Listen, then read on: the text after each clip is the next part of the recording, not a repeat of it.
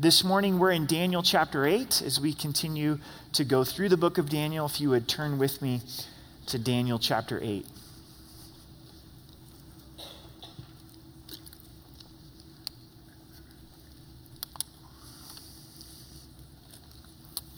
If you don't own a Bible, we would love to give you one. There's some Bibles in the back.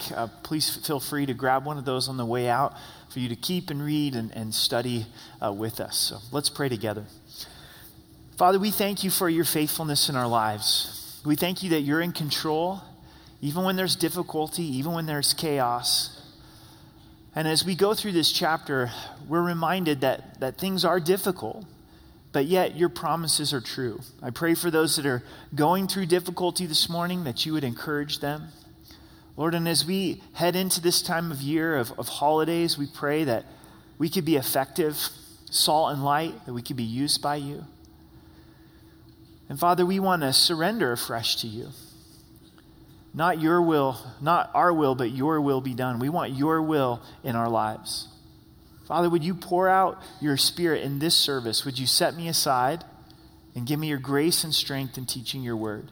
So God, we love you and we thank you. In Jesus' name, amen. Amen. What is certain? What is certain in this life? If you were going to think about the things that you can absolutely count on, it becomes a pretty short list, doesn't it?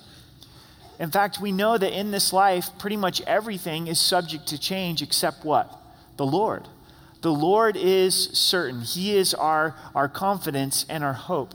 As we look at this chapter, Daniel chapter 8, it's a vision that God gives to Daniel. The first 6 chapters of Daniel are his life and times, his experiences. And then from chapter 7, moving on, it's 4 visions that he received from the Lord. So this is the second vision that he received from God, and it prophesies a difficult time for the children of Israel, to the point where it makes Daniel feel sick at this vision that he has received. But in the midst of these difficult times for Israel, there's things that are certain. There's things that we can know that God is faithful. And so that's where we find the application for us this morning is there are difficult times in life, but yet God gives us certainty in the midst of it. In Hebrews chapter 12, there's an interesting verse, and I want to read it to you. It says this, Hebrews 12, verse 27, it says, "Now this, yet once more, indicates the removal of the things that are being shaken, of the things that are made, that the things which cannot be shaken may remain. Therefore, since we've received a kingdom which cannot be shaken, let us have grace by which we may serve God acceptably with reverence and godly fear." Paraphrase is God shakes the things that are shakeable, so that we would focus on the kingdom that is unshakable. God's kingdom is unshakable. It's been uncertain times. It's been quite a 6 months with all the hurricanes that have taken place, all the wildfires that have happened throughout the West, all the violence that we see in our country. And God is shaking things. God's allowing things to be shaken so that we would focus on what can't be shaken. And that's the kingdom of God. So it's uncertain times, but God's kingdom is very certain. There's 3 things I want to highlight as we go through our text today that are certain. It's our future, our victory, and our mission. Those things that we know are very clear before us. Our future, our victory, and our mission. So let's look in verse 1 of chapter 8. "In the 3rd year of the reign of King Belshazzar, a vision appeared to me Daniel, after the one that appeared to me the first time." So 2 years after the first vision that he's received, Belshazzar is king. He's in the 3rd year of his reign. Nebuchadnezzar is no longer the king of Babylon, and this is prior to the Medes and the Persians coming and taking power. In verse 2, "I saw in the vision, and so it happened while I was looking, that I was in Shushan, the citadel, which is in the province of Elam, and I saw in the vision that I was by the river Ulai." So in the vision now, Daniel is in Shushan. Shushan is 200 miles away from Babylon, which is modern-day Iran, 200 miles east of Babylon. It's one of Persia's royal cities, and this is the location in which God gives this vision to Daniel. There's no reason to think that Daniel was physically transported here, but in his vision, this is where these things take place. Shushan is going to develop as the Old Testament continues. We know Esther serves in the palace of Shushan. We know Nehemiah is the king's cupbearer in this palace of Shushan. So that's where things are headed. I was reminded as we look at Daniel, remember Daniel's serving in Babylon. Esther serves in the palace of Shushan. Nehemiah, the same palace. Joseph serves in the court of the Pharaoh. God raised up godly men and women to be influenced in a pagan culture in the highest place. And sometimes I think we get really discouraged as believers when we serve in a dark environment. Maybe you're enjoying Sunday, but you know Monday's coming, and you've got your own palace of Shushan to deal with. You've got your own Babylon to deal with, and it's your workplace. You know, high school students that are in here this morning, as you head into your high school campuses, maybe you go, man, it's a dark place, and I'm not looking forward to having to go there on Monday morning. Maybe your neighborhood, your apartment complex, you feel like, man, the darkness is just closing in. You may be the Nehemiah that God wants to be there, the Esther that God wants to be there to be able to share that salt and light. In verse 3, then I lifted my eyes and saw, and there standing beside the river was a ram which had 2 horns. And the 2 horns were high, but one was higher than the other, and the other one came up last. So in his vision, he sees a ram. And this ram's got 2 horns, but one horn is higher than the other.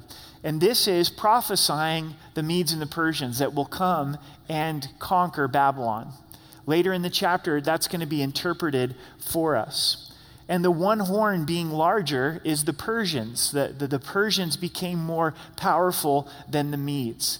Iran, for most of their history, called themselves Persia. They're ethnically Persians, and just more in modern history, not too very long ago, they changed the name of their country to Iran. The Persians became very powerful, where the Medes kind of drop off of the scene, and that's prophesied here all the way back in Daniel 8. In verse 4, I saw the ram pushing westward, northward, and southward, so that no animal could withstand him, nor was there any that could deliver from his hand, but he did according to his will and became great. So the Medes and the Persians, this ram is able to go wherever he'd like, and no one's able to withstand him. We've got the joy of looking back of these things being fulfilled, but Babylon's still in power. People can't imagine that there would be another world-dominating empire, but yet God is prophesying it. God is declaring it. In verse 5, and as I was considering, suddenly a male goat came from the west across the surface of the whole earth without touching the ground, and the goat had a notable horn between his eyes. So this is now a goat that is being seen in the vision, and there's a horn between his eyes. Then he came to the ram that had 2 horns, which I had seen beside the river, and ran at him with furious power. And I saw him confronting the ram, which he moved with rage against him, attacked the ram, and broke his 2 horns. There was no power in the ram to withstand him, but he cast him down to the ground and trampled him, and there was no one that could deliver the ram from his hand. This is prophesying Alexander the Great. This goat with the 1 horn between his eyes. And Alexander the Great came into power very quickly and conquered the very known world very fast. Very, very, very fast with a small army. And God prophesied that. And who in Daniel's day, in the 3rd year of Belshazzar, would have ever thought of the Greeks under Alexander's leadership coming in and dominating the world? There's an interesting point in Josephus. I don't know if you've ever heard of the Jewish historian named Josephus, but he writes in book 11, chapter 8, section 5, that when Alexander the Great came into Jerusalem to destroy Jerusalem, the high priest comes out and begs him to spare Jerusalem and actually reads to him Daniel chapter 8 and says, "You're the goat that was prophesied." Alexander the Great then listened and responded and chose not to destroy Jerusalem. Now that account's been, something that liberals look at, that they say, I don't know if that really happened, and I can't tell you with absolute certainty that happened or not, but I can tell you this, it is in the works of Josephus. And he is a very credible Jewish historian. Also, I can tell you, if I was the priest in Jerusalem, I'd be doing everything that I possibly could to spare God's city. And I'd be going out to Alexander the Great saying, hey, can we get a meeting? Let's open up Daniel chapter 8. But we do know this, God saw Alexander the Great, and God prophesied of the Greeks coming in and dominating the world. In verse 8, therefore the male goat grew very great. But when he became strong, the large horn was broken, and in place of it were 4 notable ones came up toward the 4 winds of heaven. Alexander the Great dying at a young age, dying at 33, then his kingdom was divided between 4 strong generals, and that's prophesied here for us in Scripture. This prophecy is given to us 200 years before the rise of Alexander the Great and his death and the passing to his 4 generals. Verse 9, and out of one of them came a little horn which grew exceedingly great towards the south, toward the east, towards the glorious land, which is the promised land of Israel. And it grew up to the host of heaven, and it cast down some of the hosts and some of the stars to the ground. He even exalted himself as high as the prince of hosts, and by him the daily sacrifices were taken away, and the place of his sanctuary was cast down. So the prophecy here being one of these horns coming in and attacking the promised land, and specifically the temple, and stopping the daily sacrifices in the temple. And this goes on in verse 12, because of transgression, an army was given over to the horn to oppress the daily sacrifice. And he cast truth down to the ground. He did all this and prospered. And this ultimately speaks of a man named Antiochus Epiphanes, and also foreshadows the Antichrist. But Antiochus Epiphanes came in, attacked Israel. As Israel revolted against him, in one day he killed 40,000 Jews. Just in one day. Goes in, takes control of the temple, desecrates the temple, goes into the Holy of Holies, and slaughters a pig. Why is this so offensive to God's people? Because a pig's not kosher. God was very specific on what was to be done inside of his temple. Also in the book of Revelation, we see that the Antichrist is going to desecrate the temple as well. The Bible calls it the abomination of desolation. This does indicate to us that in some time in the future, there will be another temple that is going to be built. When you look at the Temple Mount today, what do you find? You find the Dome of the Rock, which is a holy site for Muslims. You don't find the temple. It's a highly disputed piece of real estate. The nation of Israel is just not going to build the temple anywhere. You're not going to find the temple being built in Orlando or Los Angeles or in London. It's going to be built right there. And so at some point, that's going to be solved. And there will be a temple that will be rebuilt, and the Antichrist will come in and desecrate the temple. In verse 13, then I heard a holy one speaking, and another holy one said to that certain one who was speaking, how long will the vision be concerning the daily sacrifices and the transgression of desolation, the giving of both the sanctuary and the host to be trampled underfoot? So how long are the daily sacrifices going to stop? How long is there going to be desecration in the temple? It's hard for us to get our mind around how important the temple is to the Old Testament believers, to Daniel and to the Jews at this time. And so this is a very natural question of how long that this is going to last. In verse 14, and he said to me, for 2,300 days, then the sanctuary shall be cleansed. So this time of desolation with Antiochus Epiphanes is 2,300 days. Walvoord and Zuck has written a really good commentary. It's called the Bible Knowledge Commentary. And he states this: the 6 years were given for Antiochus from his first invasion of Jerusalem in 170 BC.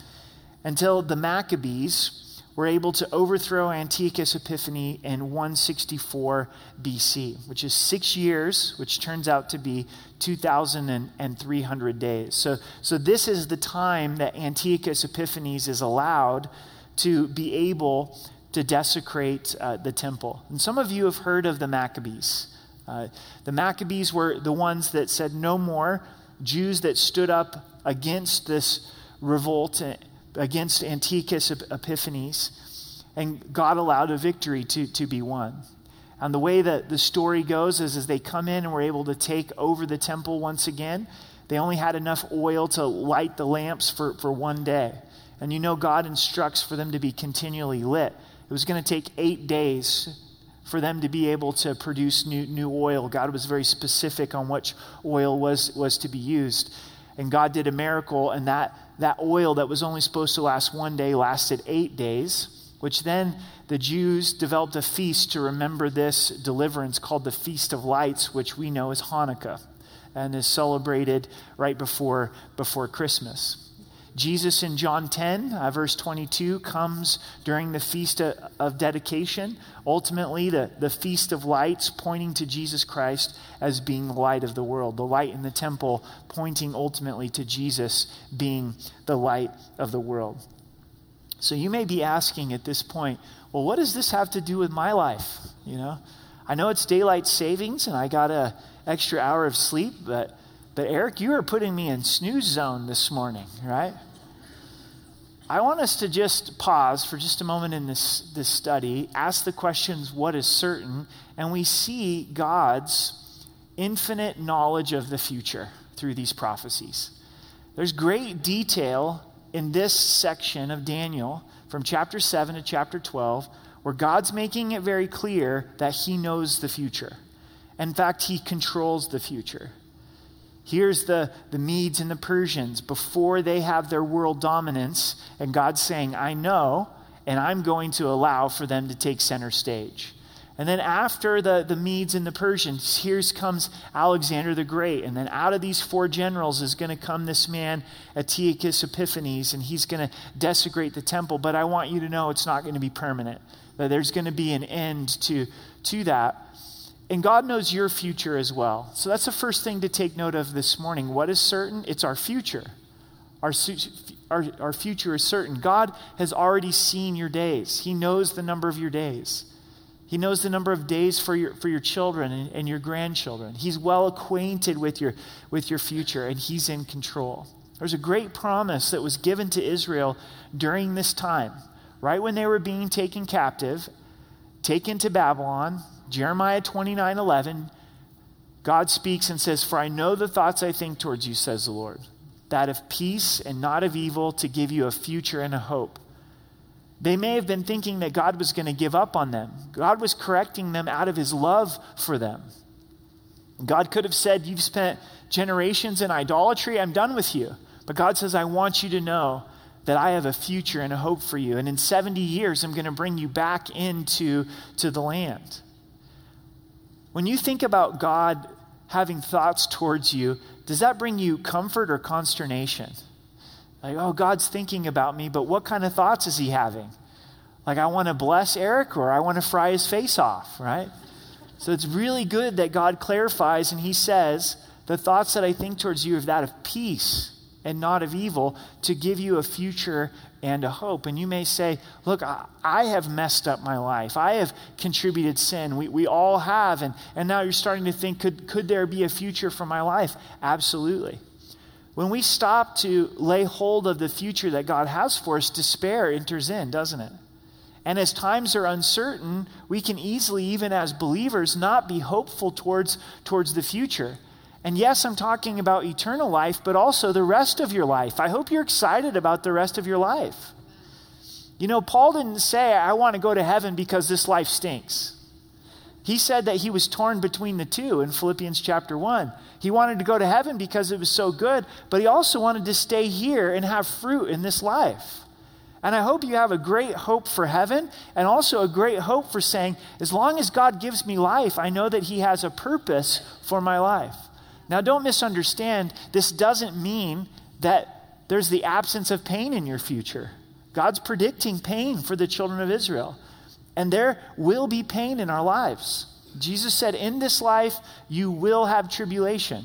But be of good cheer. I've overcome this world. But in the midst of the pain, God's doing great work. He's showing himself to us. Many times it's in the pain that we have opportunity to share the love of Jesus Christ. So this section of Daniel shows us God's knowledge of the future and gives us comfort for our future as well.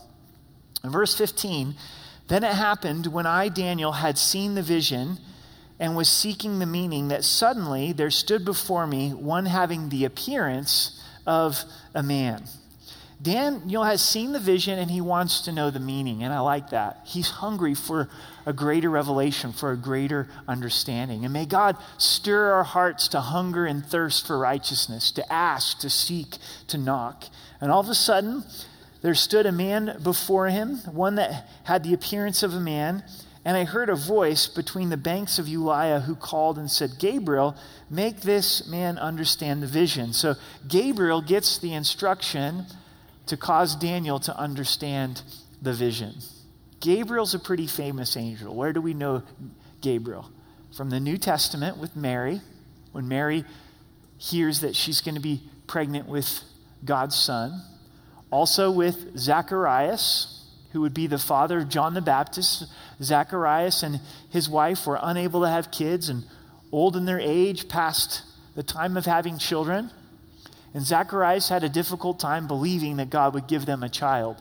So God made Zacharias mute until John the Baptist was born. And it was probably a great pregnancy for his wife. I mean, it's probably a real gift to his wife as she just could have a mute husband during that time.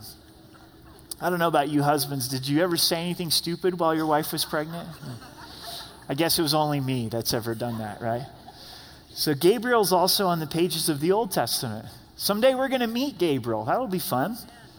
Not near as fun as seeing the Lord and meeting the Lord, but we're going to be able to meet Gabriel as well. Verse 17, so he came near where I stood, and when he came, I was afraid and fell on my face. But he said to me, understand, son of man, that the vision refers to the time of the end. So he said, this vision points to the time of the end. That this time with Antiochus Epiphanes, there will be an end. It's pointing to the end. Also, foreshadowing the Antichrist. When the Antichrist comes in and desecrates the temple, the end is very near. We know after the tribulation that Christ is literally going to return, that Christ is going to rule and reign. So this vision, Gabriel tells us, refers to the time of the end. Now, as he was speaking with me, I was in deep sleep with my face to the ground, but he touched me and stood me upright.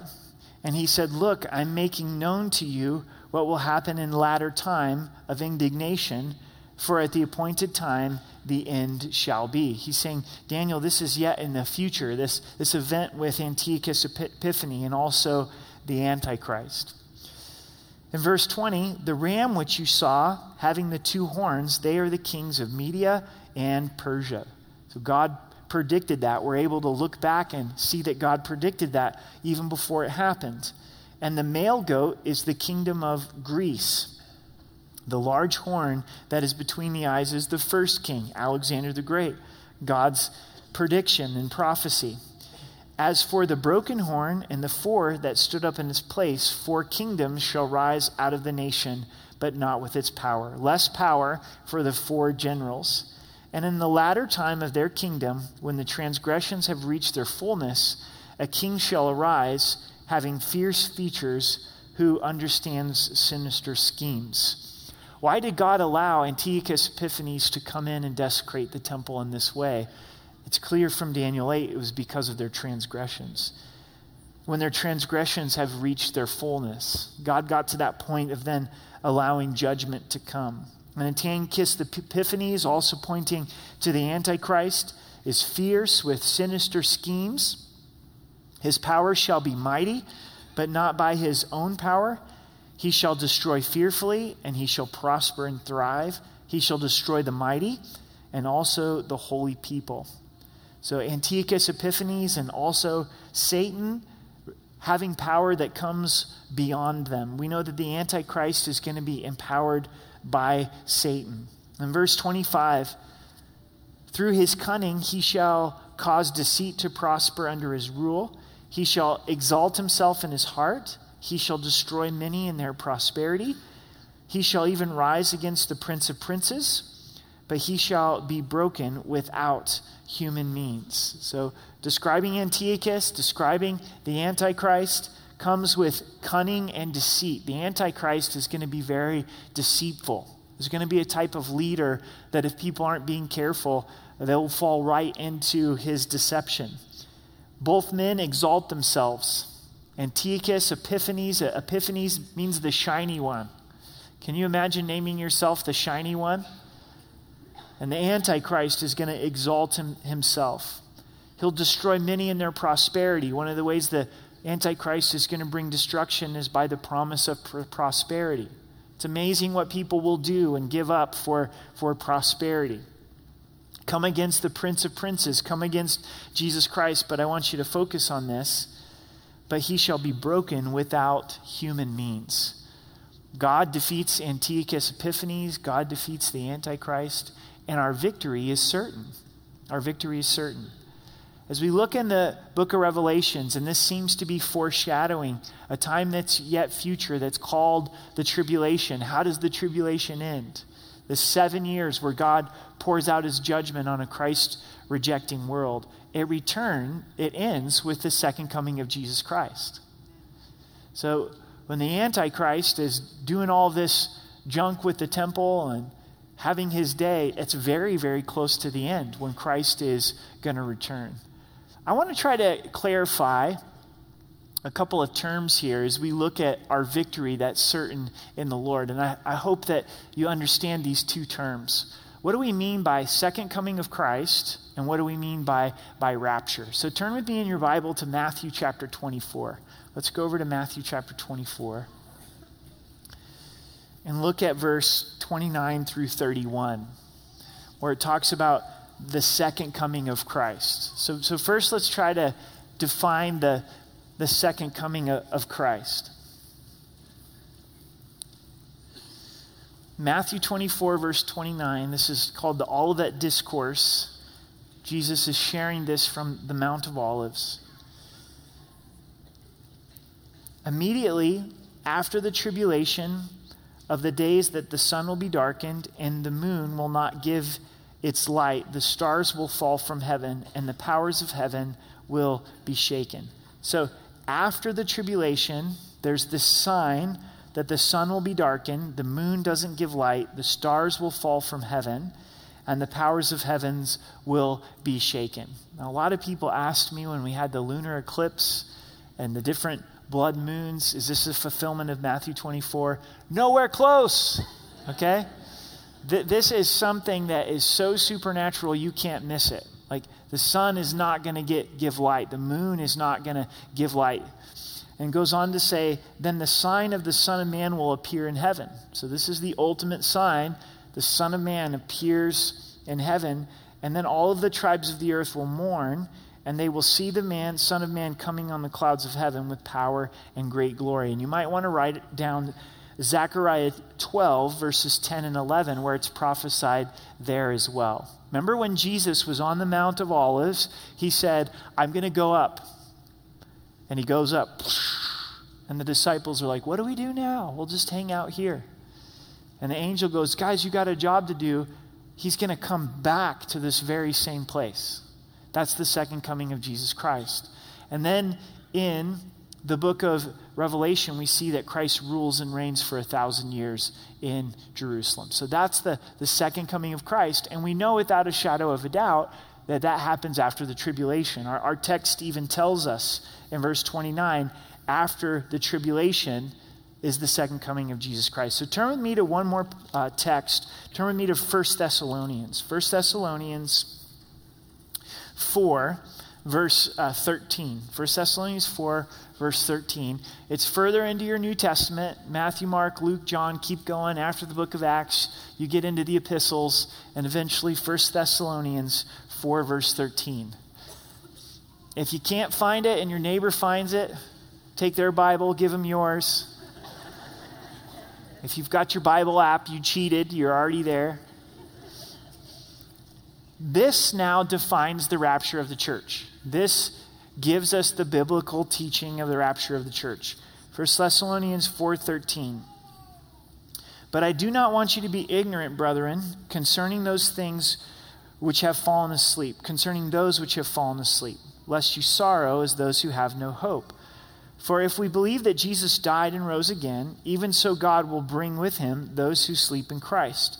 For this we say to you by the word of the Lord, that we who are alive and remain until the coming of the Lord will by no means precede those who are asleep. For the Lord himself will descend from heaven with a shout, with the voice of an archangel, and with the trumpet of God, and the dead in Christ will rise first.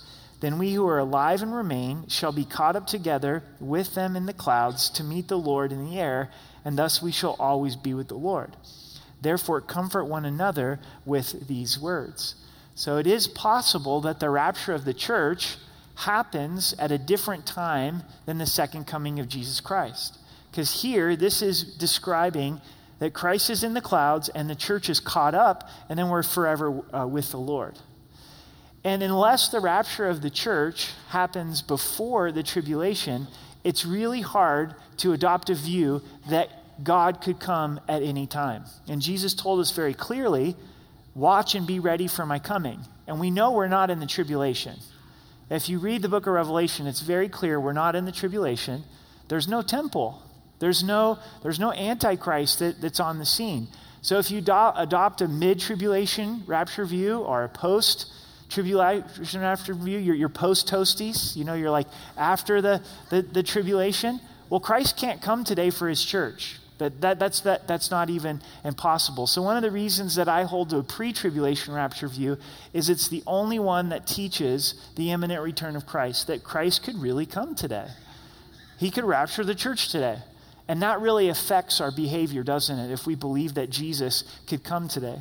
Also, it tells us comfort one another with these words. And then into chapter 5, verse 9, it says, for God didn't appoint us to wrath, but to obtain salvation through our Lord Jesus Christ. So in context, it's talking about rapture, and it says God hasn't appointed us to wrath. What is the tribulation called in the book of Revelation? The wrath of the Lamb. Jesus took the wrath for us, so why would we be receiving the wrath of God upon us? To me, a mid-tribulation rapture view is not comforting. Hey, you're going to go through half of the tribulation. Be comforted. Have a great day. You're going to go through all of the tribulation. Have a great day. No, that doesn't provide comfort. But here, comfort one another with these words. And like we've talked about in past studies, you can hold different positions and we can be unified in Christ, But what we do know is our victory is certain. What we do know is the Antichrist doesn't have the last words. Antiochus Epiphanes and the Antichrist, going back to Daniel chapter 9, are destroyed without human means. Now turn in your Bible back to Daniel 9, verse 25, and he says, but he shall be broken without human means. And this is where I want to speak to your heart for just a moment, is know this, the victory is sure. The victory is sure. Are things going to be uncertain between now and the rapture and the second coming of Jesus Christ? Absolutely. Are things going to get more difficult before they get better? Absolutely. Are there going to be more birth pains leading up to the second coming of Jesus Christ? Absolutely. But is the victory certain? Yes. And we get to live life from a position of victory. Our victory is certain. Let's finish out the chapter in verse 26 and 27. And the vision of the evenings and the mornings, which was told, is true. Therefore, seal up the vision, for it refers to many days in the future. Daniel's told, I just want you to seal this up. This is for days yet in the future. We've seen some fulfilled, and yet some that is future. And then verse 27, and I, Daniel, fainted and was sick for days. Afterward, I arose and went about the king's business, and I was astonished by the vision, but no one understood it. Daniel gets discouraged. He's sick for many days. He seems to be just wiped out because he understands that this is going to mean difficulty for the nation of Israel. But then at some point, he gets up and he goes back about the king's business, Belshazzar. And ultimately, is he serving Belshazzar? No. He's serving the Father. And for us, I think we find the last thing that's certain, and it's our mission. It's our mission. In light of all these things and end times events and the second coming of Jesus Christ, we either have a choice to make that we can get completely wiped out like Daniel, overwhelmed and going, man, things are going to get more difficult and I don't know how things are going to play out. Or we can respond and say, I'm going to be about my Father's business. I'm going to be about his mission. I'm going to get up and serve where God has called me and placed me to serve. Remember when Jesus was 12 years old and he comes to the temple with Mary and Joseph? And they leave, and on their way back to Nazareth, they say, hey, where's Jesus? Oh, I thought you had him. No, I thought he was with this aunt or uncle or this cousin. And they lost the Son of God. You know, maybe a tension point in their marriage. Mary, it's your fault. No, Joseph, it's your fault. And they look for their 12-year-old for 3 days. Imagine losing your 12-year-old for 12 hours, let alone for 3 days. Jerusalem's packed at this point, and they're just going through people. Have you seen Jesus? Have you seen Jesus? They finally decide to look in the temple, and what does Jesus say? I don't know why you guys are surprised. I was about my Father's business. And Jesus gives us his mission statement, his life goal. I'm going to be about my Father's agenda. I'm going to be about my Father's will. Jesus woke up every day and he surrendered and he said, Father, what do you have today? And that's what God desires for us. And I think it's a really important time for us as believers. I'm sure that you've noticed the last 2 weeks in our city have been brutal. KKTV wrote an article on Thursday, November 2nd, just a few days ago, that in that week, that period of time from Thursday to the prior Thursday, the end of October to November 2nd, we had 11 people shot in our city. The article went on to say that many of them were teenagers. There's something happening right now as we speak with our teens right here in our community where there's this outbreak of violence. And then Friday night, we had another shooting downtown take place. And guys, God's heart for us is clear. He wants us engaged in the life of people. He wants us engaged in this community, in this city. Jesus said to the disciples after he died and rose again, he said, I want you to go take this message out. I don't want this message of my death and resurrection to just stay here with you. Go and make disciples of all nations, baptizing them in the name of the Father, the Son, and the Holy Spirit, observing them to obey everything that I have commanded you. And Jesus gave us a great promise in the midst of that command. He says, lo, I'm with you always till the end of the age. Now imagine you're the disciples and you've just witnessed his death and resurrection. And Jesus is like, I'm giving you this big task, but I'm with you. I have all authority. And Jesus even told him that all authority in heaven and earth has been given to me. And lo, I'm with you always till the end of the age. Now go and make disciples. And are we on mission the way that Daniel was on mission? The way that Jesus was on mission? To say, I'm going to be about the Father's business. A lot of times we think that God can't use us because we've got our own struggles, our own challenges. We fall short. Our own insecurities.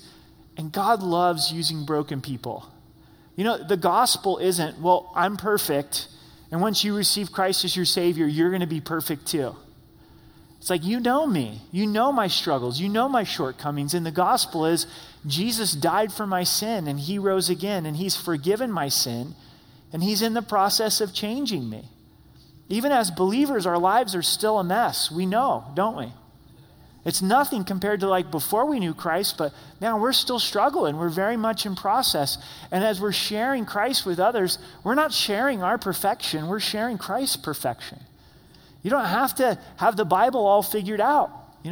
We're never going to have this all figured out. Maybe you've been believing this lie that you've got to read the Bible from Genesis to Revelation before you can even share it. You know what I love about kids? What they understand, they're willing to share. You know, when they hear of John 3:16 and they really get it, they're like, man, God loves you. Jesus died for you. Whosoever believes shall have everlasting life. And this causes life to have meaning. This is a certainty. This is something that we know is certain in life. Every day we wake up and God gives us breath. We've got a job to do, don't we? And you're going to encounter people in your homes and your apartments and in school and the grocery store. Every step we go and say, Lord, what are you doing? What I love about the book of Acts is you've got a group of people that are surrendered to the Holy Spirit. The Holy Spirit's active in their life. They're filled with the Spirit. To where when the Holy Spirit gives them instruction, they do it. Even if it seems crazy. And maybe the Holy Spirit puts upon your heart, walk across the street and talk to your neighbor. No, I'm not going to do that. They're going to think I'm crazy. God, this is America. We don't talk to our neighbors. Right? And God's like, hey, they're out in the yard. Just go ask them how they're doing. And you have no idea where the conversation's going to go. Maybe it's going to go nowhere. But God wants that person to be loved on, and he's saying, just go love on them. Just take a time to be with them. Maybe God's been putting a coworker on your heart or a fellow student on your heart, and the Lord's been saying, make time for them, pray for them, reach out to them. But God wants to use you. God is using you. And Daniel, in the midst of everything that he received, he finally decides, you know what? I'm just going to get up and know what God's called me to do today. Maybe you're saying, honestly, I got lost in this Bible study, and I don't know how this applies to me. Well, this is how it applies to you. Is God wants you to use this afternoon for his glory, to live for his name. God wants us to wake up Monday morning and say, God, I'm on mission for you. I want you to imagine with me as we close for just a moment what it's going to be like when we're around the throne room of God and we get to behold Christ. All of a sudden, there's going to be a lot of clarity of what mattered in our lives. And then maybe you start to look around the throne room of God. I think the first ones we're going to look for are our family. Like our spouse, our kids, our parents, our brother, our sister. Why is there going to be tears in heaven? There's going to be tears in heaven. It's going to hurt when a loved one's not there. You're like, man, my brother's not here. My son's not here. My mom's not here. My coworker that I worked 40 years with isn't here. But then you see maybe one of your kids run up to you and you're like, oh man, you're here. Oh man, you're here. And then you find a neighbor and they come to you and they say, I just want to thank you for being in my life and sharing Jesus with me. And I was only your neighbor for 3 years. I ended up moving. And then 5 years after that, I received Christ as my Savior. That's all that's going to matter is Christ and looking around the throne room of God. And we want as many people as possible to be there. Amen? To be there. And we can't force them. They get to choose. But we get to share with them the whosoever message. For God so loved the world that he gave his only begotten Son, that whosoever believes in him should not perish, but have everlasting life. Let's pray together. Father, we thank you that you have given us your Son, that you love us so much, that you would allow him to be crucified. You would send him to be crucified on the cross so that we could be forgiven. And God, we desperately desire for all of our loved ones to know you and to follow you. For those of us that do have children and spouses, God, we lift up our children before you and ask that you would be gracious to reveal yourself to them. Lord, we pray for kids that have walked away from you, and maybe they're adults now and they've been raised in the church, and right in this room, parents have raised their kids in your ways, but the kids have walked away. They've become prodigals, and we just ask as a church family that those kids would come back to you. Lord, but we also pray for our neighbors, our friends, our coworkers, strangers, Lord, we lift up our city to you and all this violence that's taking place. And Lord, we pray for opportunities to share the good news, to share the gospel, to share the whosoever message.